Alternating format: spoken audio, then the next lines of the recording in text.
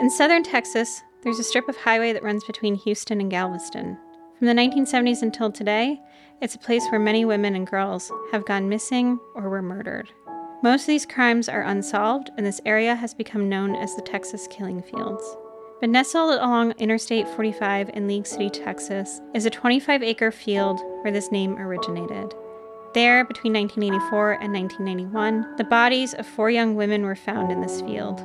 2 were identified immediately, but 2 more spent 30 years known only as Jane and Janet Doe until one day, that changed. This is their story. Hi, I'm Vanessa. And I'm Amy. And you're listening to She Goes by Jane. At the end of this episode and every episode, we will be joined by a special guest who will read an original poem by Amy Baker about the women we're featuring. This week, we will be joined by guest reader Briana Evigan. Hi, Vanessa. Hi, Amy. So, Vanessa, usually we try to keep our chit-chatting at the beginning to a minimum, and that is particularly true today because we have a lot to cover. This episode is part of a larger series on missing and unidentified women along Texas's I-45 highway, mostly in the area between Houston and Galveston. We're going to be covering other stories in the future, but while we wait for some files, we're going to cover some other cases. But we're focusing on this area because this whole part of the country is often referred to as the Texas Killing Fields. Sounds like we're off to a very strong start. Like killing fields for real? For real, yeah. Okay, I don't know. I don't know what this is going to bring. We'll see. Yeah, so we're focusing this episode on a specific 25-acre area that was originally called the Texas Killing Fields. But again, sometimes that name is used for the broader area of this part of Texas. So it's interchangeable. Okay, so I'm guessing, is there not a lot of people living in this particular area? Oh, there is, actually. Oh. Yeah. Okay. Yeah. It's just Killy. Definitely. So to really fully understand this episode, I first have to set the stage because this story, or rather stories, are really interconnected to much broader issues of violence against women in this specific location. And it's also important to note that whole books and documentaries have been done on this topic. So I'm going to try to tell this as concisely as possible, but with the understanding that I'm going to try to focus on as much as possible 2 specific stories today. One, an unidentified woman who was found in 1986, and the other, an unidentified woman found in 1991. Okay, so when you say that they're just 2, and this place is called Texas Killing Fields, how many are we talking?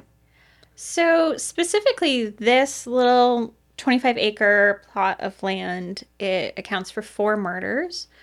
But the broader Texas Killing Fields from Houston to Galveston, we're talking dozens. Dozens. Of missing and murdered women. Okay, so like another Long Island type situation? I think they share some similarities. Yeah, maybe. It's like a small area of land with a lot of, bodies. Yes. Okay. Yes. Yes. So southern Texas, specifically the stretch between Houston and Galveston that borders I-45, is our center point.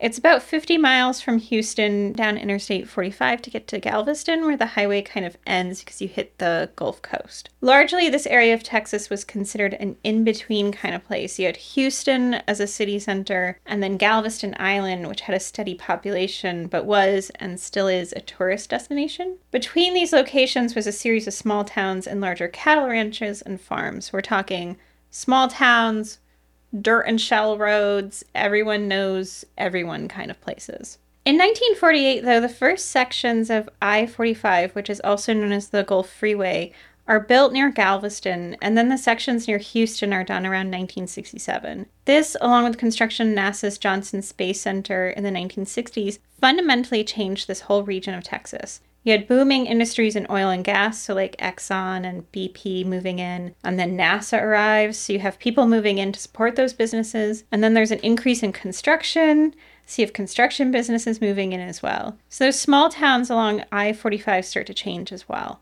People who didn't want to live directly in Houston are moving out to those small towns. Those small towns are growing. And eventually those ranchers and farmers can't hold on to their properties anymore, so they start selling those sections of land, and those are becoming subdivisions. And I promise I am going to circle back to this history throughout the episode and the broader series, but basically you have this 50-mile stretch over 3 counties that's experiencing rapid growth. And then the abductions and murders start happening.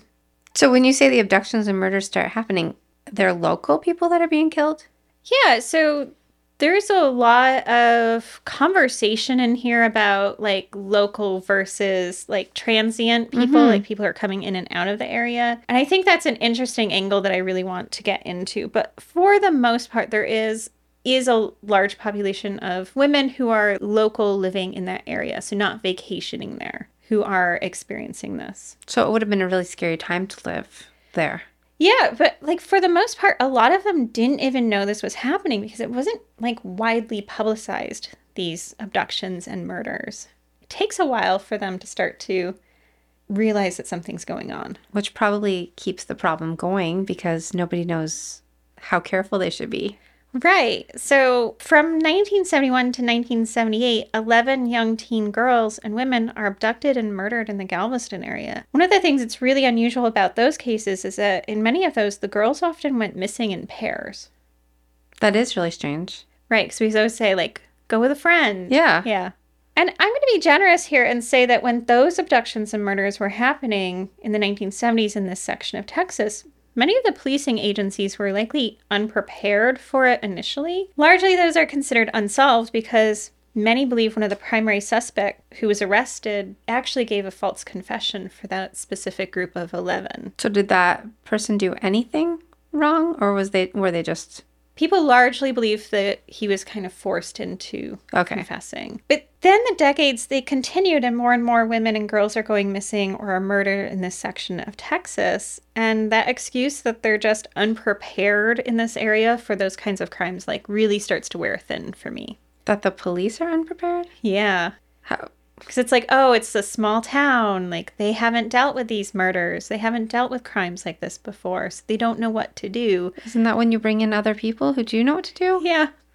But that brings us to the 1980s, and we're going to hone in on this 25-acre strip of land off of Calder Road in League City, Texas, which was the original area known as the Killing Fields.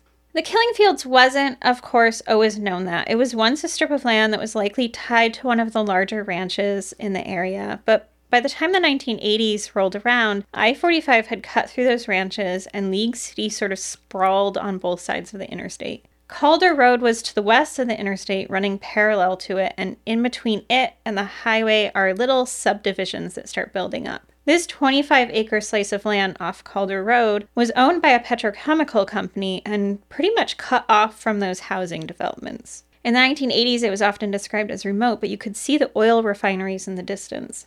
It was filled with trees and scrub and tall grasses and ponds. Civilization is, like, just within touching distance, but people who were there in the 1980s and 90s said it felt cut off and like no one could hear you out there. Why would you want to live in a place where you feel cut off and like no one could hear you? Yeah, well, so this like little strip so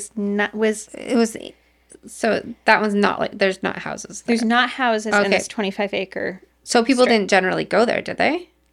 Well, this was owned by a petrochemical company, so they had an oil well on the property, so it was considered like a no-go zone in general. So you didn't need to be there anyway. Yeah, but like, you know, everyone... But if you did... If you did, it was pretty scary. And people go kind of, I'm sure, adventuring out. It's like a field kind of place, right? Don't adventure in this field.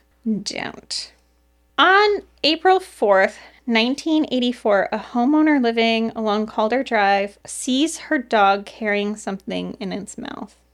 This is never a good thing. A dog is never a good thing in these stories. I mean, the dogs are good. The dogs are good boys and girls. They are good boys and girls, but they're usually doing good boy and girl things, which usually means... What is this dog carrying, Amy? So it turns out to be a human skull. I knew it. There we go. Yeah. It was going to be some part. Yeah. And when police investigate, They extend their search into the nearby Humble oil field, this 25-acre plot of land, and this is about 300 yards away from the family's home. There they find the mostly skeletonized remains of a woman. Her body was underneath a tree and her clothes were found nearby. There wasn't a clear-cut cause of death, but she did have broken ribs. Those remains turned out to be 25-year-old Heidi, or Heidi as her family says, Phi. On October 7th, 1983, Heidi was at her parents' home in League City. She had been living in Houston, but she, along with her 6-year-old daughter, had been staying at her parents' place while she recovered from surgery. And she was also working at a local bar called the Texas Moon. How did they find out that it was Heidi? Dental records, I believe. Okay. Heidi was well-liked, and her mom says that Heidi was outgoing and trusting and never met a stranger. On the night she disappeared, Heidi was supposed to go to Houston to help her boyfriend, Steven, to move her house trailer from where it was to where her sister lived in Houston. Her dad remembers that he was settling in with a neighbor to watch a ball game when Heidi told him that she was going to hitch a ride to Houston. She said goodbye and then headed to a nearby convenience store on Hobbs and West Main Street to use their payphone. The convenience store worker saw her outside using the payphone. My guess is that she may have been calling someone to get a ride or calling her boyfriend to let him know that she was on the way. But the next day, her boyfriend called her parents because she'd never shown up to help him. Her family immediately knew something was wrong and reported it to the police. From there, it's a bit hard to tell how police handled this situation, but I can tell you that there are no news articles from her disappearance. Apparently, the police told her father it was best if there wasn't any publicity on her case. I disagree. Don't you disagree with that? Yeah. Shouldn't as many people know as possible? Exactly. So this is where we're starting to get into, like, what is going on? And this is exactly why other women don't understand what's happening in their area. Exactly. So still, though, her dad, he goes out looking for her. If any of our listeners have seen the documentary Crime Scene, The Texas Killing Fields on Netflix, you'll know that he would go out regularly, he would interview people about her disappearance, and then he would come home and record his findings on cassette tapes. And he would do this 2 to 3 times a day. He even went so far as to run a small ad in the Houston papers, despite the police telling him to keep her disappearance quiet. He was working hard. Yeah. And when her body was found 6 months later and they identify her, like, I've only found a brief article that ran in the paper reporting on it. They only talked about it once they had identified her? Yeah, it really was kept pretty quiet. Again, this doesn't mean that maybe news channels on television weren't covering it. We don't have access to those, but I do know that the papers really weren't talking about it. Heidi had been found in April of 1984, and that same year, on September 10th, Laura Miller disappeared in League City. Laura was 16 that year. Her family had moved from Ohio to Dickinson, Texas several years before, and her father, Tim, started one of those construction businesses I mentioned earlier. Laura struggled a bit with school. When she was 11, she'd gotten sick, and that illness had caused scarring on her brain, resulting in seizures. Because of that, she was placed in special education classes and was just generally unhappy with the situation. Her family said that she started skipping school and smoking pot. In the summer of 1984, to kind of combat this, her family made a decision to move from Dickinson, Texas, to League City. Now, this is only a move of a few miles, but the move placed Laura into a new school system so that she could kind of start over. On September 10th,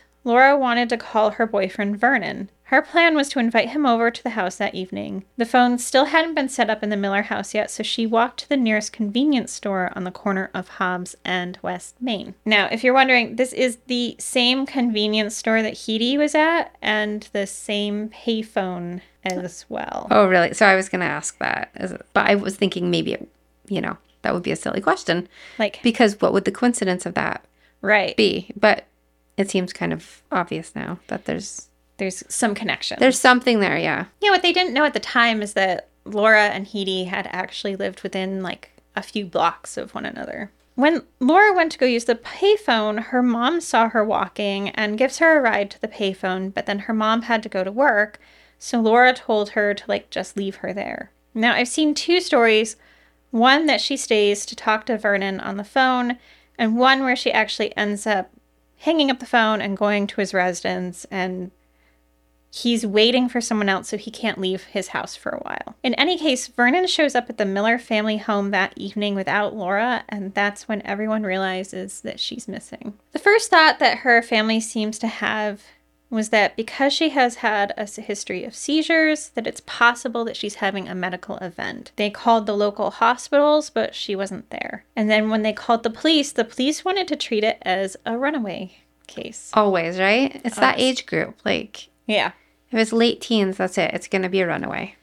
Like, check that box. And we've said this countless times, but it doesn't make sense to brush away runaway cases. Like, that's particularly true for teenagers, but it's even more alarming when it's a teenager with a medical condition. It's not like her family didn't consider the possibility that she could have run away, but she did have a medical condition, and also she made plans with her boyfriend just a few hours before, so... Why would she run away? And if she ran away, wouldn't she run away, like, with him? Yeah, I mean... Or with somebody, or to somewhere, like... She clearly made plans with Vernon because he shows up at her house, right? Now, her father, Tim, was worried about her seizures in particular, and that she was away from home without her medication. But he says an officer brushed him off by saying that Laura was street smart and would be able to figure out how to obtain her medication on her own. How does the officer know his daughter more than he does? Right, and also, sir... She's going to somehow obtain prescription medication on her own on the streets, like street drug. Yeah, I don't know. I don't know. Like, what did? Yeah. Because of Heidi, her father specifically asked about the possibility of checking the field where Heidi was found, but he was told that Heidi's death was a one-time thing, and so police weren't going to go look there. And when her father asked police about the possibility of him looking, he was told it was privately owned land and he couldn't. Sounds like these dads are working hard. Yeah. Yeah. On the afternoon of Sunday, February 2nd, 1986, people riding dirt bikes in the field Heidi was found in. They noticed an odor, and when they followed the smell through the waist-high grass, they found a body. They quickly notified police, who discovered the remains of a woman laying face up about 50 yards from where Heidi was found. And as they searched the area, they found the remains of another woman just about 20 yards away. Like Heidi and the other body found that day, she was laying face up. When the League City Police Chief, Ron Robolski, spoke to the press, he said that he would be contacting both state and national missing persons agencies to see who these two women might be, because there were no local or League City cases that seemed to be related to this find. But we're looking for one. Yeah. Okay. Yeah, I mean, like, that is a bold statement. That is so strange. Yeah. Yeah. They just really go for that. And thankfully, it's not long until the second body found that day was identified as Laura Miller. She, at that point, had been missing for 17 months. 17 months? Holy moly. Okay. Yeah. Mm-hmm. And the first woman that was found, she was labeled Jane Doe because, unlike Laura, there were no reports of a missing woman from League City or the surrounding area matching her description. But I'm guessing now there probably was. Like somebody somewhere looking for someone, right? Maybe look harder. She was thought to be between 5'5" and 5'8". She had reddish brown hair and a distinctive gap between her front teeth. She'd been shot in the back with a .22 caliber gun. When no one locally comes forward to say they recognize her, investigators start to believe she's from outside the area. And that's really where a lot gets paused on these cases for several years. They do ask an artist, Stuart Stout, to do a statue reconstruction of Jane Doe, but that doesn't help identify her. It took around until 1989 for the police to release Laura's remains to the Miller family, and she was buried not far from Heidi. Her father, Tim, though, built a wooden cross that they erected where she was found. He made one for Jane Doe as well. It was the only memorial to Jane Doe because her remains were held in evidence. With Heidi, Laura, and Jane Doe found in such a short amount of time in the same place, this 25-acre plot of land, it becomes known as the Killing Fields. It's really sad. It is very sad. Yeah. It's a heavy one. And then on Sunday, September 8th, 1991, A group of horseback riders was going through the killing fields at around 6:30 p.m. when they came across the body of another woman. The police were quickly informed, and this area was searched that day into the next. Despite this major development, this news doesn't make the local paper until Tuesday, and even then, it's on page 9. What makes the front page that day? An article about the origins of crop circles. Okay. School curriculum debates, the expansion of a prison hospital unit, and an elderly woman who is visually impaired who is able to play dominoes with the help of her friends. Well, that last part is really cute and heartwarming. But that could have maybe been on page 9. And yes, this discovery, page 1. Yeah. At one point for Catherine Casey's book, Deliver Us, about these abductions and murders throughout this region, Laura's father, Tim Miller, says, I think politicians and such didn't want people to know what was going on here. And that really feels true to me. I think so. I mean, what politician wants part of their land to be known as the killing fields? Exactly. And particularly, in this area, they're really pushing tourism and development and economic growth. This doesn't mesh well with that. Yeah. The woman found that day becomes known as Janet Doe. She was found about 100 yards away from the other 3 had been found, except unlike them, she was face down. It took 3 days to find her skull. Investigators, though, are able to determine that she's 5'1" to 5'3" and had experienced a lot of trauma prior to her death. She was thought to be around 30 years old and had a top denture plate. She had an overbite. She had at least one severe cavity. Her right sinus hole was nearly covered in bone, and she had at some point broken her cheekbone. It was believed that she was beaten to death about 30 days before she was found. So now when you're saying that she has a lot of trauma prior to her death, is that all immediately before, or is it lifelong trauma? Lifelong trauma. Okay. Yeah. It's easy to tell from her skeletal remains that she had been through a lot in her life. So she did not have a nice life. Right. And like Jane Doe, police were unable to identify Janet Doe. They sent her skull to the same artist who had worked on Jane Doe's reconstruction, but that didn't help identify her either. And like Jane Doe, Janet Doe's remains were moved into storage. Now, the other 2 girls were teenagers. Do we know the ages of Jane and Janet? Yeah, so Janet is clocked to be a bit older at 30, and Jane was a little bit younger, but in her 20s to 30s. Okay. And so this really feels like a stagnant time in this investigation to me. Laura's father is putting in some work. He actively starts helping other families who are looking for their family members, particularly working local cases that involved missing girls and young women in that same stretch of Texas. In June of 1997, he has Laura's body exhumed. He does this largely because he doesn't trust the investigative process and how things were handled in Heidi, Laura, and Jane Doe's cases. For instance, Jane Doe was shot to death, but the medical examiner's office didn't separate out and preserve the bullet before cleaning her bones, which means the markings on the bullet were compromised. Those markings would have helped identify the gun that killed her if it had ever been found. Then he cites an evidence receipt list that lists 1 bag of hair, and though it has Jane Doe's name on it, it includes Laura's identification number on it. He's also concerned that based on a 1989 evidence receipt that it's possible that some of Jane Doe's remains were turned over to the Miller family for burial when they were getting Laura's remains.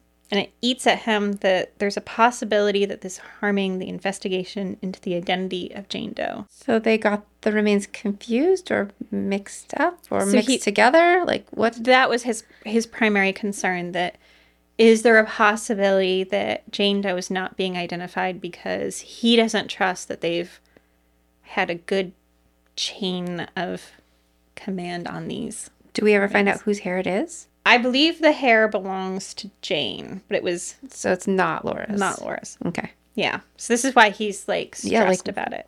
I don't blame him. And he has her exhumed for a variety of reasons, but, one of those is that he firmly believes that finding out what happened to Jane and Janet could help put the pieces together for what happened to his daughter and what happened to Heidi. And 2, he knows that there are other families out there experiencing what he has experienced. And he knows that Jane and Janet Doe's families are likely out there searching for them. Tim is a central figure in these stories because he's really been the one pushing forward in the nearly 40 years since Laura went missing. In 2000, he founded Texas EquiSearch, which was originally a group of horse-mounted volunteers who helped search for missing persons. And that organization has grown from there. We mentioned them previously in an episode on Keosha Felix because they helped search for Mickey Shunick, who went missing around the same time as Keosha. And they also helped search for some other recognizable cases like Natalie Holloway and Kaylee Anthony. And while Texas EquiSearch has been involved in, I believe, over 400 searches, many of them successful, Tim's efforts in the case of identifying either Jane or Janet hit kind of a dead end. So it's not that the investigators are doing nothing at this time. In 1998, they send Jane and Janet's skulls to a reconstruction expert, Lois Gibson, at the Houston Police Department. And in the same year, they erect about 50 billboards in the 11 counties surrounding Harris County, hoping that someone will recognize Jane and Janet. But yet again, this doesn't help identify them. Then in February of 1999, they spend about 2 days looking for clues in the killing fields. In particular, they're looking at a 300-foot horseshoe-shaped pond near where Janet Doe was found. Tim Miller is there, and he helped them get heavy construction equipment to dig around the area of the pond. But all they found is a blouse made of some heavy material with some lace on it. And meanwhile, Jane and Janet Doe's remains were being held in cardboard boxes inside a mobile storage unit used by the Galveston County Medical Examiner's Office. But their cases didn't seem to be moving forward at all. We'll be back in a moment. On the morning of August 1st, 1966, shots ring out from the observation deck of the clock tower on the University of Texas campus. It marks the infamous beginning of the modern era of mass shootings in America. You're listening to Stop the Killing podcast. Join us as we take you behind the crime scene tape to explain global mass shootings and mass attacks. I'm Sarah Ferris, but more importantly, this is Catherine Schweit, the former head of the FBI's active shooter program. I spent 5 years as the FBI's top executive looking for answers to the mass shooting crisis. I've been at the shooting scenes, I've traced heroic acts of bravery, and I've sat silently and listened to the heart-wrenching stories from survivors. Amongst this horror, there is hope. We all hold the key to stop the killing. You just need to know how to unlock the door. Download Stop the Killing and be part of the solution. Search Stop the Killing on Apple, Spotify, and all the usual suspects. Something is creeping in. Don't follow it down. Let me introduce you to Barry Clew, an authorised financial advisor from New Zealand and a very special kind of stain on humanity. He was a very knowledgeable young guy. He was a registered financial advisor. Type of guy that was bending over backwards to help you. Now, you could be forgiven for thinking that Barry sounds like a great guy, and you'd be right. Well, right up until the point when you're wrong. It was all fictitious. You stole from my son who has a disability. Chris never knew. He died believing that we're all taken care of. A psychopath is somebody who lacks empathy, acts impulsively. I think there's a strong case that Barry might be all of those things, actually. To find out how Barry Clew stole over $15 million from 81 victims, subscribe to Clueless, The Long Con. That's Clueless, spelt Klooghless.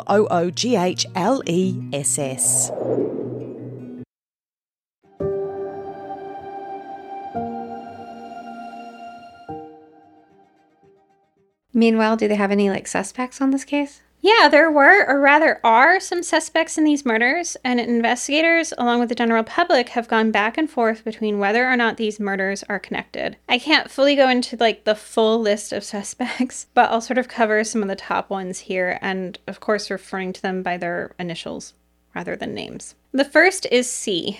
C worked as a roofing contractor and lived close to where Laura Miller did. In fact, her father, Tim, later heard from one of Laura's friends that when she and Laura went for walks, they would purposefully take a longer path to avoid walking near his house because Laura was scared of him. That doesn't seem too good for him. Exactly. Furthermore, on July 29th, 1984, so just a few months after Heidi went missing and a few months before Laura went missing, C was out at the Texas Moon. Now, if you remember, that's where Heidi worked. So it is possible he knew or knew of both of these girls. And these are the two girls that were at the convenience store. Yes. Okay. So apparently one thing that C loved to do is to go dancing, and the Texas Moon was the place to go. So yeah, it seems... Mm-hmm. On that night he was there, a woman named Ellen Beeson was also at the Texas Moon. She was 29-year-old secretary who was divorced and living at home with her family. And she was at the bar that night specifically for a fundraiser being held for a local family. Okay, now I'm starting to worry because whenever you start talking about one woman in particular, things don't go well. Things are not going well. Oh, no. No. Because Ellen's friend Candy introduced Ellen to her ex-boyfriend C. Oh, no. Candy and her husband ended up leaving C and Ellen at the Texas Moon together. And Ellen and C were last seen sitting at a table together. And that's the last anyone saw Ellen. In the following days, Candy kept asking C where Ellen was when she didn't see her. And she had good reason to be worried. C had been abusive to Candy in the past. Eventually, C said that he would show Candy and drove her out to a ravine off Old Galveston Road, near where the Galveston Causeway was. There, he took Candy through basically an area filled with trash to an abandoned couch that had tires stacked on it. He pulled those off and moved the couch, and underneath was Ellen Beeson's body. For real, he actually just brought her there? Yes. She's gonna live, right? Candy's okay. Okay. Yes. And he tells Candy, eventually other people, that when he was with Ellen, they left the bar. They went swimming at a swimming hole, and once they got there, she went in and he didn't. And not long after, he says he found her drowned, floating in the water.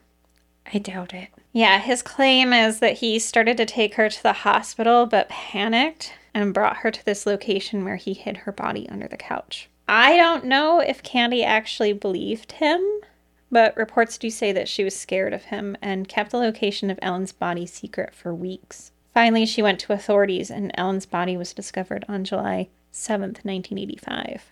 It would be terrifying to be told something like this. So, I mean, while everybody could say, oh, I would have gone sooner, how do we know that if we weren't in that position? Yeah, and it sounds like he's someone that she's already scared of. So, right. Yeah, and then you find your friend's body. Yeah, it's hard to criticize if it took a little while for her to do that. Yeah. I'm glad she came forward. Oh, definitely. But I'm also glad he didn't kill her. Exactly, because she was alone with him out there. In February of 1986, the county medical examiner, Dr. Korndorfer, testified in C's trial that Ellen's identity was confirmed through dental records, but that the cause of death was unknown. C was convicted for something called abuse of a corpse. I can't imagine that whatever that is good.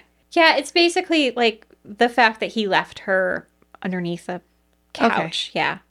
Okay. And sentenced to 1 year and a fine of $2,000. In news articles from this time, it says that C had previously been arrested for the rape of a 14-year-old girl, but the jury had failed to indict him. How is he getting away with all of these things? Like a fine of $2,000 and 1 year? Yeah, because they couldn't find the cause of death. But he has a known history of... But he wasn't convicted of it. And he got nothing for the rape of a 14-year-old kid? Well, so they failed to indict him, so they didn't move forward with charges against him. Don't you hate it when people get away with stuff like this? Yeah, he is... In 2011, following new leads, investigators had Ellen Beeson's body exhumed and her remains sent to the University of North Texas to be evaluated. Now, when her remains arrived at the university, authorities were surprised by the amount of tissue still left on the bones. This should have been cleaned off by the medical examiner in the 1980s when they were trying to establish her cause of death. So did they end up finding anything with her? Yeah, so once the tissue is removed, it's discovered that Ellen's skull actually had a significant fracture that would have required a lot of force to create. This was overlooked before? Yeah, because they didn't clean the bones. Oh my gosh. Now, this is something, though, that the medical examiner vehemently denies. He says that he did clean off the bones and that the fracture was not there when he looked at them. But there is photographic evidence. The bones were photographed still with tissue on them. And that would have helped a lot with his conviction earlier. Right. So they go back and charge him with Ellen's murder in 2013. Okay, good. He was sentenced to 20 years in prison, but he's let out under supervised parole in 2021. Oh. Yeah, and while he was in prison, though, there's evidence that he might have confessed to murdering Laura and Heidi. But in Texas, a jailhouse confession can't be used unless that confession is backed up by other evidence. Texas? Yeah, so it's really, can you trust people in prison together, right? I guess. So, like, you just have to, like, reaffirm that with evidence. I guess it is good in those cases where somebody's, like, coerced into saying something. Coerced, or someone's trying to get back at someone and claims they confessed to something. Okay. In 2022, though, Tim Miller won a wrongful death suit against C in a civil suit case for Laura Miller's death.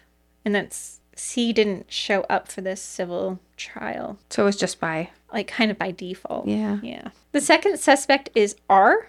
R was a NASA engineer who held key roles in projects like Saturn V, which was one of the most powerful rockets that NASA developed. He retired from NASA and bought a 1,000+ acre ranch in League City. And this property happens to border the Calder Road killing fields. So is he a suspect just by proximity? Partially proximity. Now, like, this ranch is hugely popular. It becomes a massive horse rental stable called the Stardust. It's one of the largest in the region with 65 horses, and he's a suspect for a few reasons. One is that authorities feel like he keeps inserting himself into the investigation by offering to help and asking questions. Okay. So he's just, like, meddling into when they're doing things? Yeah, I guess, but, like... Well, is it...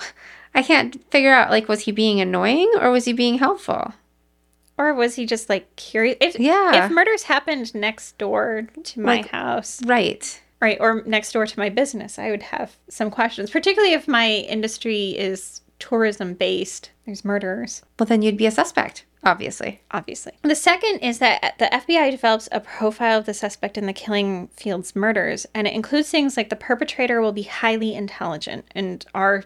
certainly as a NASA scientist fits that. They also say that the perpetrator wouldn't have had good relationships with women, and R was divorced 3 times. His ex-wives were not exactly enamored with him after the fact, and some of them said that when his horses would die, he would leave them out in the fields like the women had been. Okay, well, I think that's a loose, like, comparison, right? I don't think somebody should leave their horse in the field either, but he's in the habit of leaving horse bodies like this, so he would definitely do that to a human. Right. It's a little jump. It is a leap. Mm-hmm. There are court documents that are filed against him that end up calling him a serial sexual offender and indicate that he had a history of violence. Do we know that for sure? It's in the court document. The other guy is also. Yeah. It does enable, though, a search on his house on November 16th, 1993. And when authorities searched his home, they did find newspaper clippings pertaining to the murders. Okay. But again, it's on his land. Basically. Yeah, like next door. Yeah. I don't know. I don't know what to think of this guy yet. Yeah. I think this one's complicated for me. I have, like, my own opinions, but, like, do I think that I like him all that much? Probably not. Yeah. Yeah.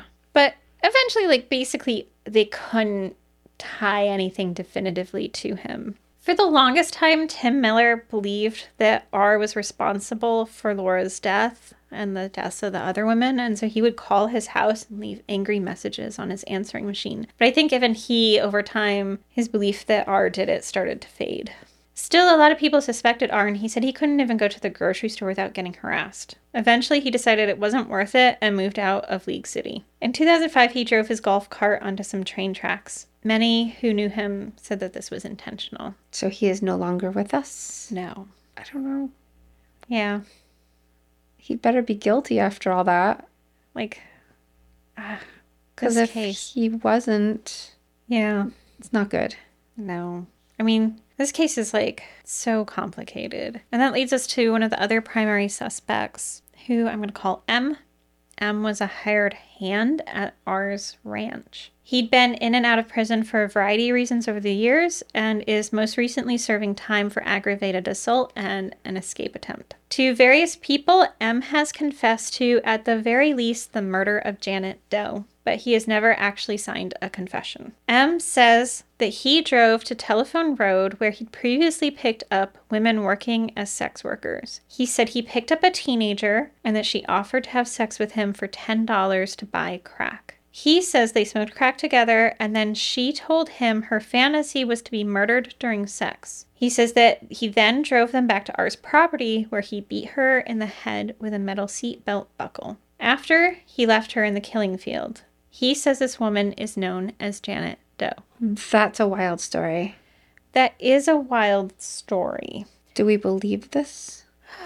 Not fully. No, I feel like, well, there's some things, right? So he says that she's a teenager, right? All of those things. So we're going to push pause on that for a second. Okay. And the reason he says he left her there is because he wanted to get back at R, who had let him go from his job. He basically claims that he felt betrayed by R because he thought he and R were like-minded guys. His claim is that R had also picked up sex workers, that R had killed a sex worker as well, and that the two men were using the killing field to bury bodies of these sex workers. That's quite a claim. Yeah. So if what M says is true, he's indicating that there are other murdered women and that R played a role in some of those murders. It would also mean that the examination of Janet pinpointing her as being older was wrong, and that investigators should have been looking for a teenager that entire time. But also the story doesn't really check out because the two teenage girls that we know of, Heidi and Laura, were not sex workers. Right. So yeah.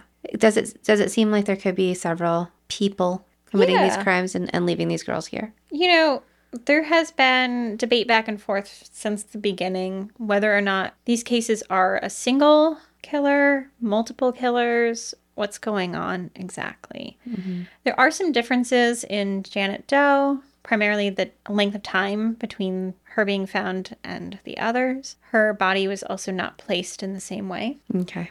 Yeah. A lot, though, has changed in the time since Jane and Janet were found in that field. There have been huge advances in technology used to help identify unidentified individuals. Richard Renison was an FBI agent who had previously been a League City police detective in the 1980s. The Calder Road murders had stuck with him, and he contacted League City and urged them to use new technologies to identify who they were. The first was a technique through Parabon Labs. It's called snapshot DNA phenotyping. This enables investigators to use genetic traits to create a more accurate renderings of the victims and get a more general sense of their backgrounds and ancestry. Through this, they were able to say that Jane Doe likely had ties to Tennessee and had fair to very fair skin, blue or green eyes, blonde to brown hair, with few to no freckles. She likely would have been between the ages of 22 and 30 when she died. Does that seem like a narrow enough description? Yeah, I do think that I'm fascinated by the snapshot thing, but, I've seen my own, through 23andMe, like, results of what I should look like. Yeah. And there's a greater chance of me having brown eyes than blue eyes or gray eyes. Yeah. And I do not have brown eyes. Okay. Right. So, because it sounds really cool. Like, wow, how could they do this? Just off DNA. But then at the same time, I'm like, that is like blonde to brown hair. Yeah. Fair to very fair skin. Like, it's just, we've got like quite a broad range happening there. Right. Yeah. They also did this for Janet Doe, though. To revisit this, the suspect M, again, he claimed that she was a teenager, but the information for Janet placed her between 24 and 34, and that she may have been from Louisiana or had relatives there. Could it be possible there's more bodies out there that we haven't found? I mean, it's possible. Do I necessarily believe that guy? I keep him in the suspect pool, but I just don't really feel like women are out there begging to be murdered. Well, no, I think that story is a story. Mm-hmm. Whether how much his story about him killing other women is concerned, I'm not sure.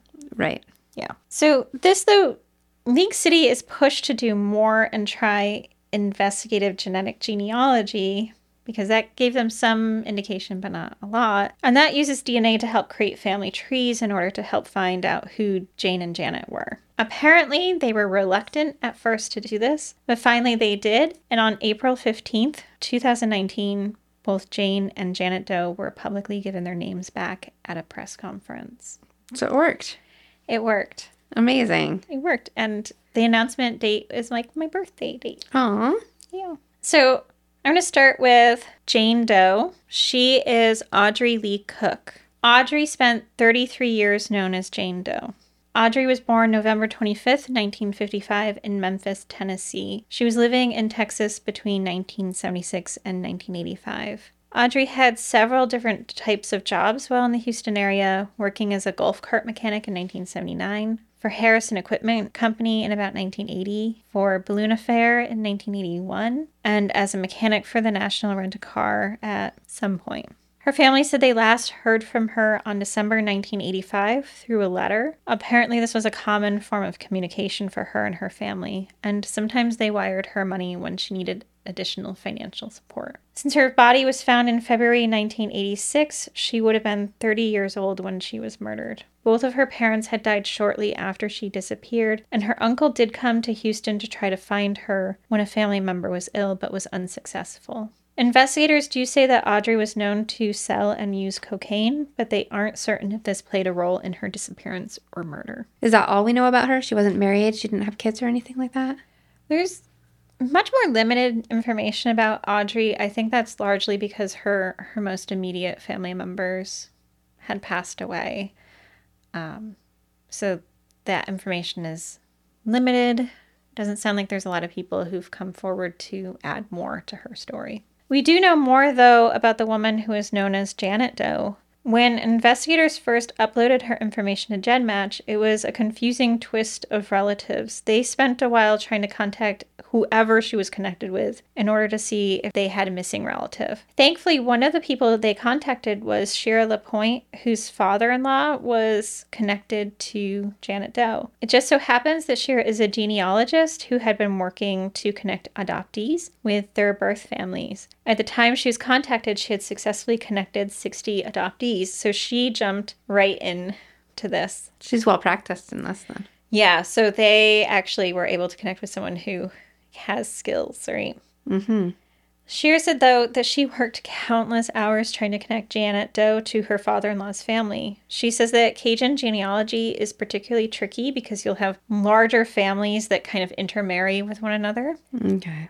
And she narrowed it down to a few potential branches that had moved from Louisiana to Texas, but it was proving difficult to pinpoint more. Finally, investigators were given the go-ahead to upload Janet Doe's DNA to Family Tree DNA, where the DNA got a close match to a first cousin. From there, it was really easy to find her sister. Finally, Donna Prudhomme was given her name back. Donna was born Donna Gonsolin on April 23, 1957, and she lived with her family in Port Arthur, Texas. Donna was married to her high school sweetheart Daryl as a teenager and moved to where his family was in Ville Platte. They had 2 sons together. Like Donna's father, Daryl drank a lot, and when he did, he often became violent. Donna's sister remembers seeing her in the hospital at one point with a broken eye socket and covered in stitches. Eventually, for her and her kids' safety, Donna left her husband and moved to Austin. And this was the woman that was found that had a history of abuse? Yep. So it was from her husband. Yeah.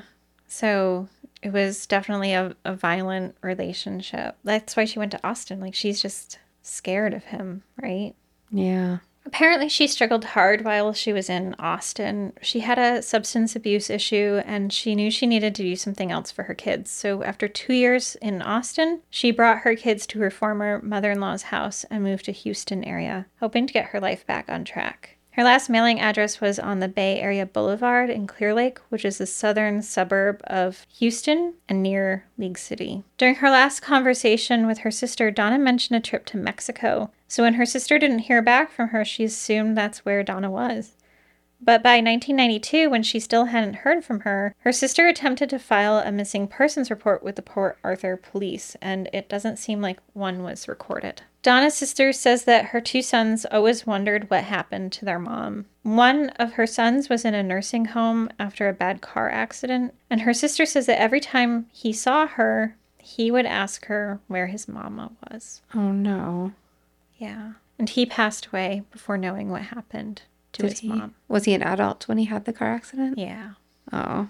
There's a lot here about the violence that Donna experienced before her murder and actually the murder itself. So I just want to leave a bit of what people have said about her. As a child and young woman, she loved going crabbing on Pleasure Island, and she would also stay up all night watching the sunset and then the sunrise. Apparently, she loved Janis Joplin and would often belt out some Joplin tunes. Her sister says Donna was the life of the room when she walked in.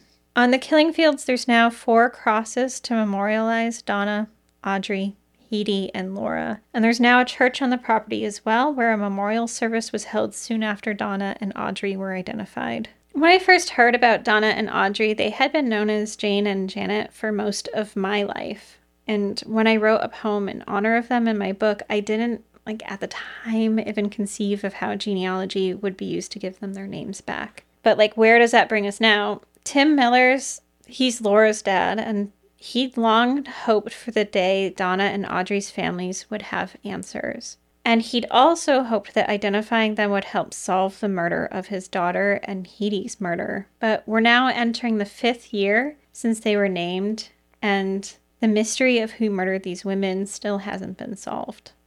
So we're no closer than we were before? No. So what the FBI and police need now is more information about Donna and Audrey in their last months alive. If anyone has any information about them that they can share, no matter how mundane you might think it might be, please contact authorities, and we'll have those numbers on our social media posts and on our website. I hope this is the year that all of those families finally get justice. We are now going to listen to Amy's poem, The Killing Field, read by Briana Evigan. Briana has been on a quest to give a voice to the voiceless, shine a light on darkness, and create a positive impact. She co-founded Move Me Studio, a woman-led production company creating inspiring media that compels action. Briana has a successful career in film, TV, music, and dance. Her first foray into Hollywood was everyone's favorite dance film, Step It Up 2, The Streets, and the reinstallment Step It Up 5, All In. Her TV career includes starring in From Dusk Till Dawn, Trooper, and Longmire. The Killing Field. Unidentified woman, discovered September 8th, 1991, Calder Road, League City, Texas. I once held a raw oyster in my mouth, its 3-chambered heart fluttering against my tongue. My tongue once knew 1,000 words, the shape of sound. That night before he plucked me from the sidewalk, I walked from the payphone, extra change slinking around my pockets.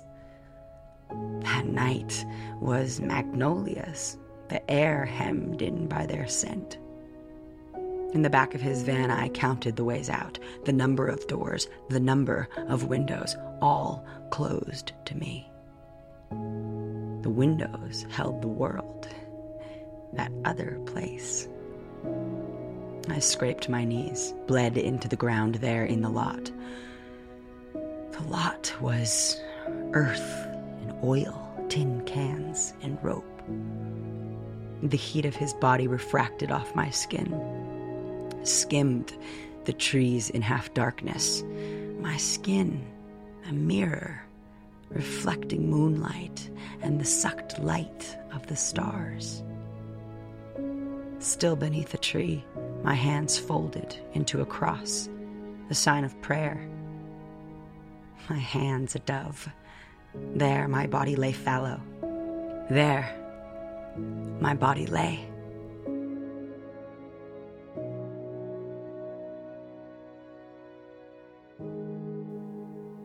For more information about our show or to check out other shows on the network, please visit evergreenpodcasts.com.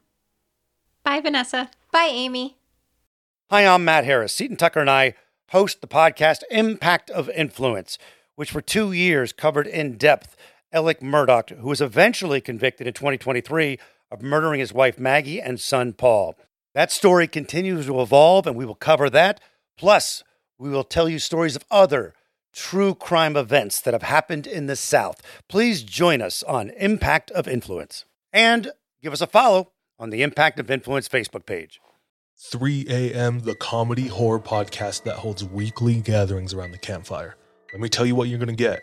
You're going to hear stories about demonic possessions, prison stabbings, skinwalkers, glitches in the Matrix, cult leaders, missing 411, night marchers, Operation Paperclip, Mesopotamian devil worship, and so many monsters it'll give Kanye West a runaway for his money. Pop and meme culture also aren't off topic. a camp where laughs and scares are constantly competing for first place. We're just a group of friends trying to bust each other's balls, find the best stories, and expand the circle in the process. 3 a.m., the comedy horror podcast not for the faint or fragile of heart. Let's go.